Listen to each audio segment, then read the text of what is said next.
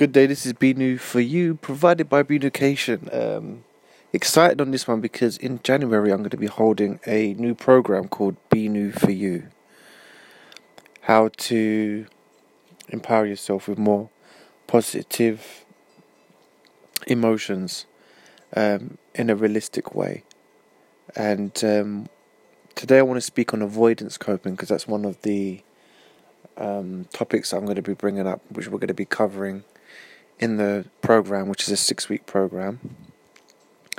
And avoidance coping is when there is a number of stressors that come into your environment and you're overwhelmed, and then what you do as a defense mechanism is automatically shut down and avoid to cope, basically. So it's in the title. So, and by doing that, you kind of further yourself away from tackling the difficulty and getting over the struggle. So it's counterproductive.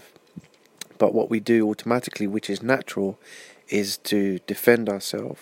Our body does that, our mind and our emotions is to shut down, kind of avoid everything.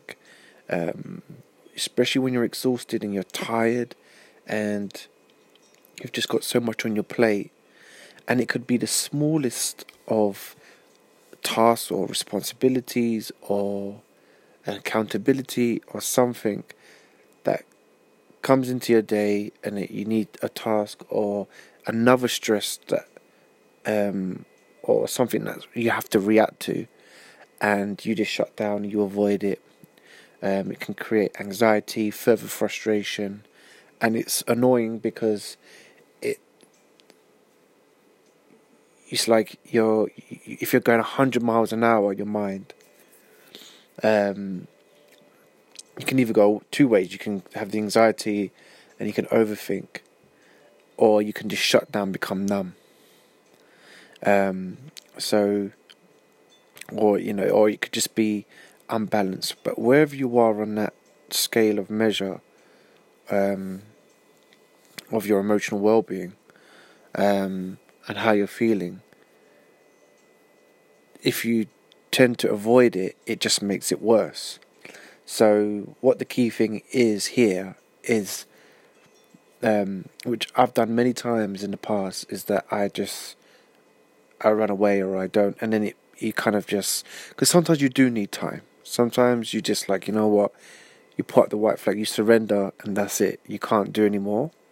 And that's understandable because we all got different thresholds, different levels of abilities, different sensitivity levels.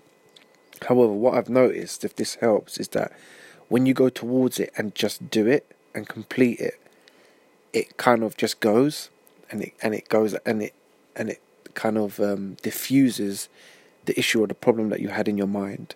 So by not avoiding it, and they call it active behavioural coping. So you directly address the problem or the issue there and then, it would diffuse or disappear.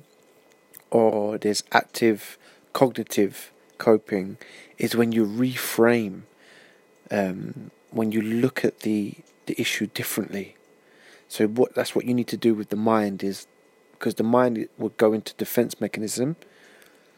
But what you need to do on that part is, once you come in, watch it and try to either tackle it straight away, or if you can't, try and reframe and look at it differently. And again, this takes time. So this is if remember, there's so much that's going on. So be easy on yourself, and you might not get it right the first time. It might take a few times. It might take a few experiences. But if you're in that avoidance coping stage and you can't take all the stresses that are coming in, try one of the two, and hopefully they would work. So anyway, we're going to be discussing how different people might cope or deal, and I'm going to give you some tips and kind of techniques and for different people, for how we can kind of actively focus on the problem at hand. Anyway, thank you for listening. Have a great day. Thank you.